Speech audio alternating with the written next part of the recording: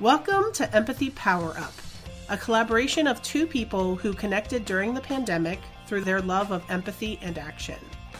Two people from very different backgrounds helping each other find ways to love themselves, understand their experiences better, and help reverse the rise of narcissism and the divides in our communities. We will cover various topics about the human experience to help us power up on tools of empathy and emotional intelligence in the pursuit of one simple goal: create a world where people seek to understand themselves and each other. This is a learning journey amongst fellow humans. We're all just figuring out life together. White supremacy culture's number one strategy is to make us afraid. All of its characteristics are driven by fear. We fear not being good enough, not being enough, and not being lovable. These are words by Dr. Tema Okun, whose characteristics of white supremacy culture is what we've been discussing for a few episodes now. She continues later on. White supremacy and racism are fear-based. White supremacy uses fear to disconnect us in multiple ways, to disconnect us from each other across racial identities, disconnect us from each other within our racial groups, disconnect us from ourselves, disconnect us from the earth, wind, and sky, and all the creatures that roam the earth. Disconnected from source, God, creativity, or whatever you call the wisdom we carry inside us. The culture uses fear to divide and conquer, always in the service of profit and power for the few and the expense of the many. White supremacy culture cultivates our fear of not belonging, of not being enough. Living in fear that we are not enough, our culture teaches us to fear others or hate others in an attempt, sometimes overt, sometimes unspoken, to prove to ourselves that we are okay. An easy way for us to prove that we are okay is to point the finger at those who are not okay. So, Kevin, tell me a little bit about what you just heard there and what comes up for you. Yeah, what comes up is this as we've been talking about all these different aspects and this coming down to this fundamental thing that fear is the common thread that connects all the characteristics of a system and culture that aims to control, maintain power, and force others to behave, live, think, believe, and love like the system itself and the power itself, rather than be themselves, which can be part of the beauty of the system. But in fact, it's a tool for control.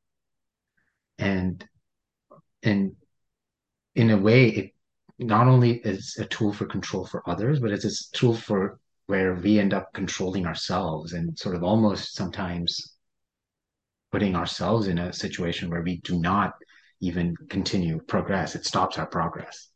Fear can be used to stop progress because we are afraid to continue moving. Um, Even this idea of um, people talking about the replacement theory that we hear, and this came up recently, the great replacement theory. So I'm going to read from the Southern Poverty Law Center, written by Jason Wilson and Aaron Flanagan.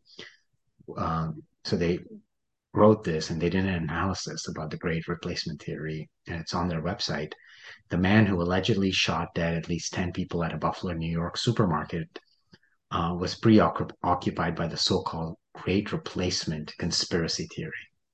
And I'm glad that they add the word conspiracy to it, because that is what it is. It is a conspiracy that is built to drive people to action and work and act on fear. And that's something that's important. It's not facing the fear, they're acting on fear to potentially say, okay, I'm afraid of this. I'm going to go destroy what I think I'm afraid of and drive destruction. And the origins of the great replacement theory has European roots. It's coming from France, where Renaud Camus, a French writer who made a lot of racist impacts in the world, coined the great replacement formulation. Camus falsely depicted non-white immigration to France from the decolonized Middle East and Africa as an attempt by a sinister, quote unquote, replacist elite to destroy native French demographics and culture. And his ideas were featured in books published in 2010 and 2011 and directly influenced the growth of the far right anti immigration European um, sort of movement that has ensued since the decades and it's moved around the world in many different ways.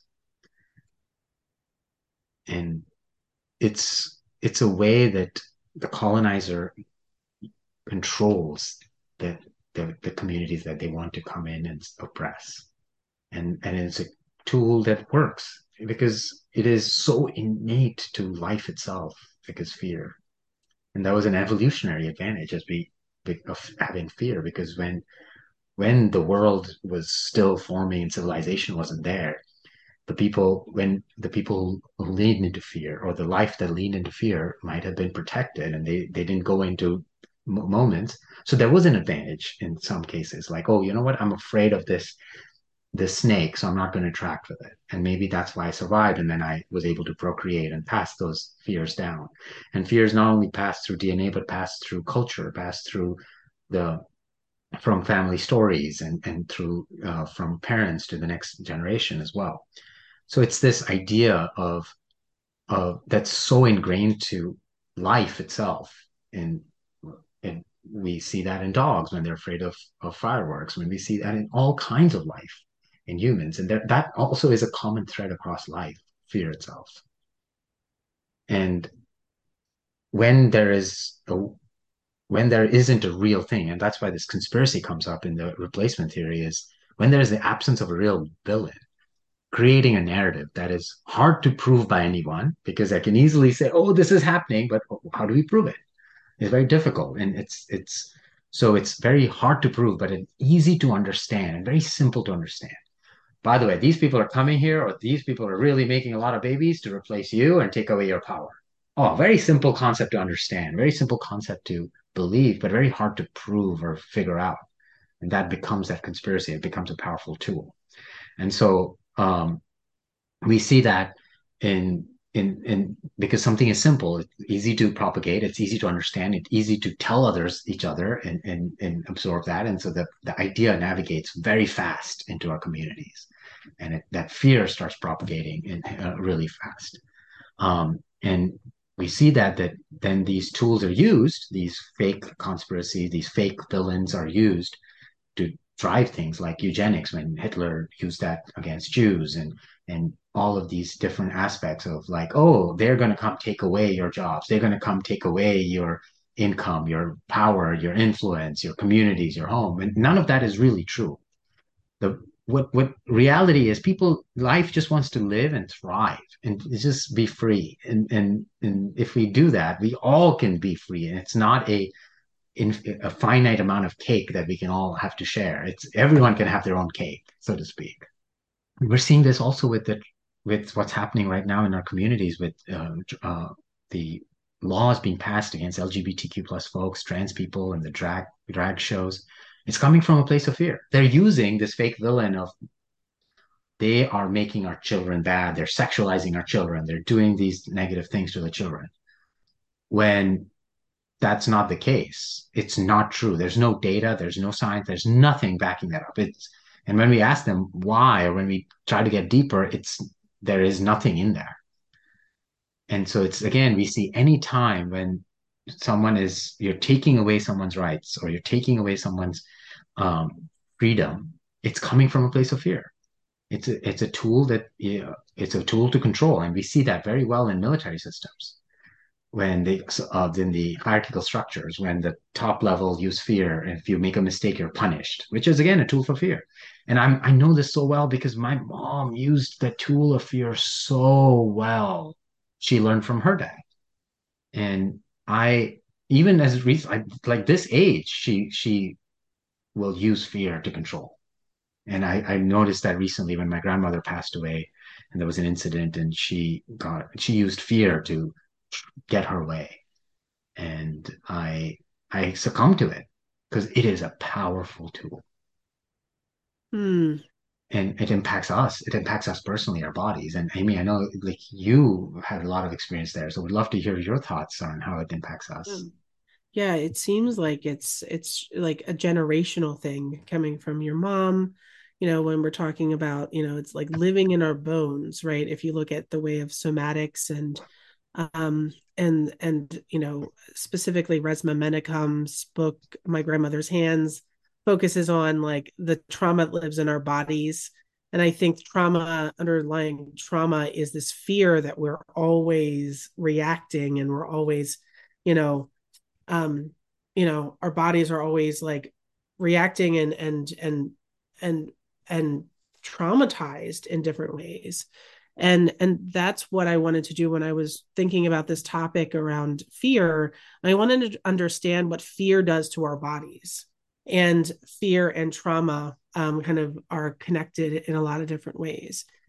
And so there's three big things that I found when I was looking at this is that number one, fear is a survival response. It is a natural and biological response that we experience because feeling that keeps us safe, right? It's coming from this a time when we were to keep us alive and we were being hunted by other people. Now we're the ones who are hunting, right? It comes from this developed part of our, at least developed part of our brain called the amygdala. And so we're in a state of reactivity, then we're purposefully responding to what's in front of us. A second piece is that fear is physical. So, what happens to our body? It begins with our thought, quickly goes to the rest of our body. The amygdala alerts our nervous system that fear response is activated. Our stress hormones of cortisol and adrenaline are released. Our blood pressure and heart rate goes up. And then we start breathing faster. You probably can relate to that in a time when you've gotten spooked or scared, maybe at a Halloween event.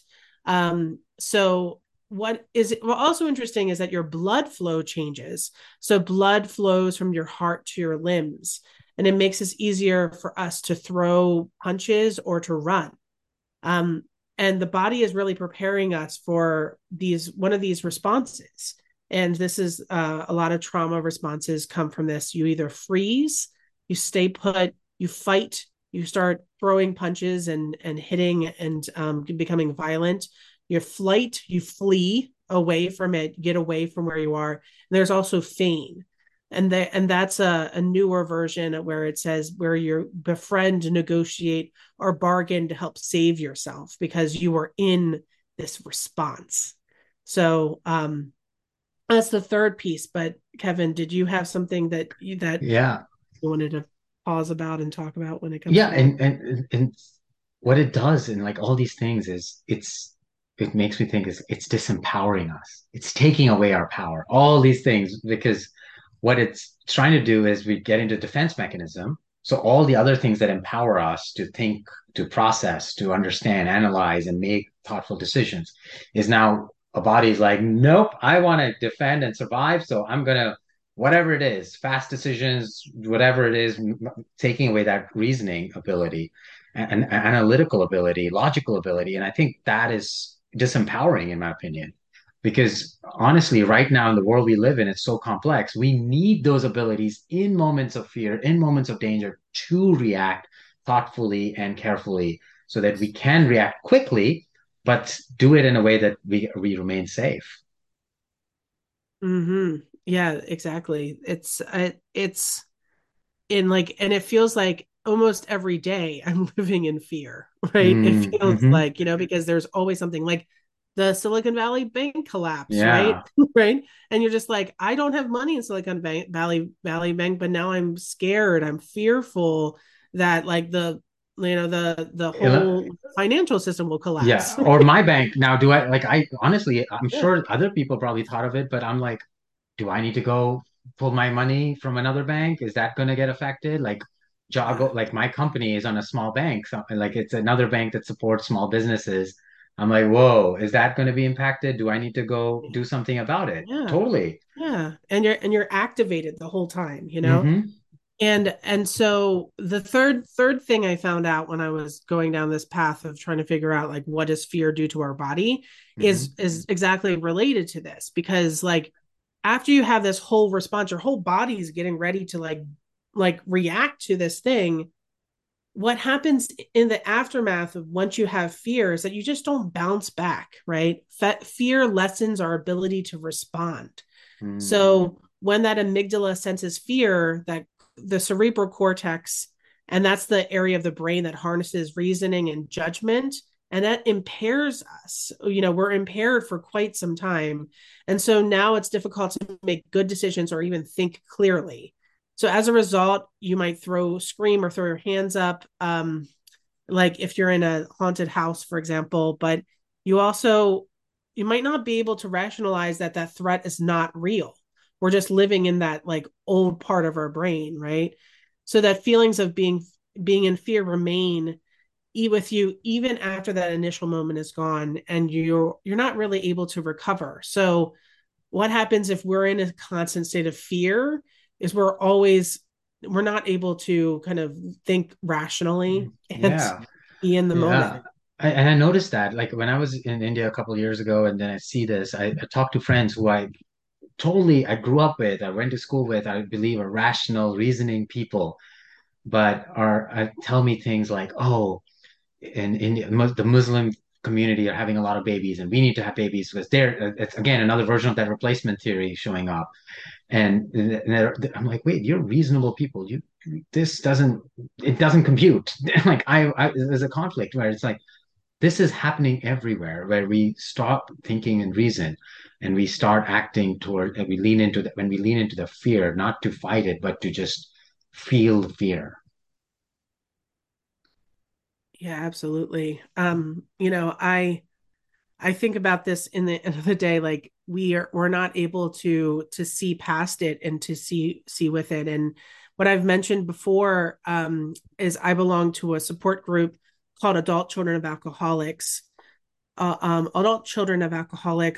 Dysfunctional Families. And what we do is we work towards healing the effects of this dysfunctional childhood and upbringing. I also have lots of dysfunction from the workplace, a lot of dysfunction and trauma that's I've had in my personal life too. So, but what's interesting is its fear is everywhere in the support group. Underlying under this is a number of traits of an adult child of an alcoholic. So that's somebody who's like into adulthood that has these traits because you might have learned dysfunctional behaviors. So you have a deep fear of people, and therefore you isolate so you can protect ourselves. And there's a ton of things that we fear. There's things like fear of people and authority figures, angry people, personal criticism, abandonment, shame, success, and failure, which I find it interesting. We often think of failure as something we're afraid of, but success is also a part of fear that we have. Um, and as a result, we're afraid to take action. We're kind of immobilized and don't know how to live in a world that we have experienced is unloving and harsh. So what happens is that fear keeps us in our heads. It keeps us in our worries and insecurities. And it keeps us in that space where I'm never enough. That keeps me and it keeps me oppressed. And it keeps me in this place where I'm like, I'm never going to get better. Because if I live in fear, I won't be able to see somebody else's humanity, that we're not able to see how alike we are and how much we love each other. Because I often think, when it comes to empathy and compassion, what would happen if we started to love and care for each other? Like, what would happen? Like, the people in power, and I've experienced this firsthand, is like live in their own fear of what would happen if we had care and like rather than feared and hated each other. I really think our world would change if we really sat there and actually focused on love. So it's really central to this idea of creating empathy and compassion in the world. And as an ACA, the answer that I've found in this work, and I've been deeply thinking about this recently, is like the answer is to connect and share with other humans. So the answer that ACA talks about is like you have to step out of isolation and out of fear and into the light. And that's community, right? And opening up and saying what's on your mind, what is happening. And the idea behind all of that is like, if you open up, you start feeling strength, hope, and love that comes out through being in community with each other. So, and if I don't do that, and I think if other people don't do that, I'm going to keep perpetuating harm to myself and also harming others by living in a world where I feel threatened and upset. So that's an antidote that I've really kind of taken to heart in the work that I've done, to help me overcome this fear of all the things that ACA has taught me, that I shouldn't trust the world and I should step in and be like, trust that this community that I've built will hold me and love me. Yeah, thinking about these antidotes and how do we like it's one of the hard like I feel like life is about facing fears. One of the things that we do is our life journey is about facing a fear. Maybe it is facing a fear of heights, facing getting on a plane, facing fears of having difficult conversation, maybe a boss with an employee or employee giving feedback to the boss. It's life is about overcoming these fears, and that's how we progress. So it's not something new. Just like the baby's taking their first step, eating solid food, maybe a parent leaving their child for the first time alone with a babysitter and going out to take care of themselves and having an entertainment night. These are all little moments of fear that we all already doing. So it's first understanding that it is the hardest thing and also the thing that we do a lot in our lives already. So it is not something that is foreign to us. So when we do think of something that is fearful, I first look into like what is I've already overcome a lot of stuff. So I can do this, right? Building that being honest, being transparent that it's going to be difficult. It doesn't mean it's easy just because I've done it before. Every fear and every new interaction is difficult. It might be new insecurities that come up that we may not even understand. And when we don't understand something, it's difficult. It takes a process of it's a continuous process of adjusting, learning, pushing ourselves into that discomfort while maintaining safety, resting, and then repeating that again and again as we continue living life. We hear this all the time in media and movies and in motivational speeches about face your fear and like that's the way we do it and to an extent that is the way it's I leaned into things like there were moments in my life where I was so afraid of like losing my husband or because of certain relationship dynamics and things. And what I did is instead of running away of it, and my first reaction was take control. I'm like, no, don't do that because that's affecting me. But then what I was end up doing was controlling him again, using my fear to control him. And so I Mm-hmm. ended up leaning is like whatever I was afraid of, I'm like, no, I'm going to make that happen and I'm going to face it. And it was difficult a couple of years, but I worked through it and I am feeling so much stronger because of it coming out of that. Making it humorous. Check in with yourself. What is the last fear you overcame? How did you do it? What was the system you used, the process you used? Reflection is a powerful tool in the journey towards fear because we are already, every step we take in this world, in this planet, is a step we are fighting fear through because it is difficult. The world has so many different things that happen and randomness of it can come into play. So it is a scary world. We live with anxiety, social, emotional, personal, all kinds of different things that are impacting us. And we are all brave people. Life is brave. To live, bravery is required. And that means we have to face our fears. So I would recommend being prepared. That means slowing down. We talked about what's the rush in one of our previous episodes. Let's slow down, process, knowing that there isn't one right answer, that your way can also be the way to get through the fear. And there isn't just good or bad. All of those things that are characteristics of the white supremacy system, characteristics of toxic culture, are characteristics because what it does is it moves us away from facing our fears and continue living in fear. And so accept that life is a journey through different fears and facing fear is a path to growth and finding out more about ourselves, getting to know us. And bravery is contagious. So when we do that, follow your role models because they've already done that. And so that can be an easy path towards facing those fears. Amy, what are some of Mm. the ways you figure these out? Yeah. Yeah, thank you for sharing that piece. Something that comes to mind for me is this feeling that I've been having for quite some time about being a workaholic. And for me, I'm a recovering workaholic. It's something that I'm like so conditioned to do. Like I was working, like I've said before, I've worked 80-hour weeks and I'm used to that. But then I was running away, right? I feared all the fears that I had about my life. I just ran away from them and just threw that into work.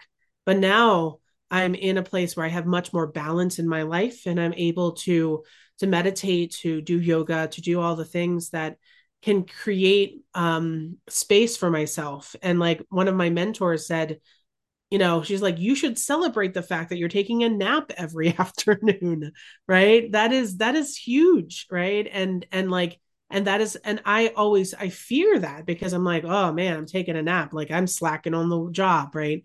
And this is just wild things to think about, like, even as we're talking about this, I'm like, I have to keep facing that fear of like stopping work, and that's fearful for me, right?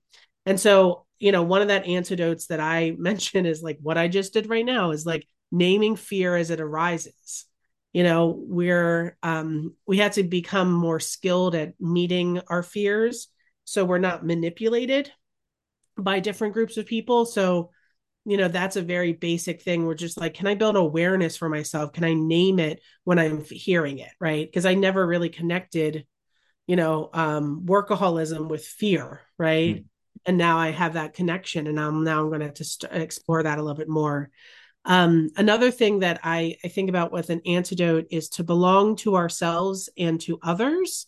So when we start saying, I belong here, I am, I'm able to, like, wherever I am, I'm showing up with the best way that I can be.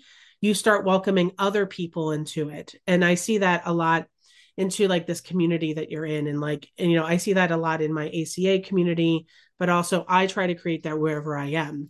And it helps to step up into belonging. And if we know ourselves well enough, we're able to step into our own needs and to take care of ourselves.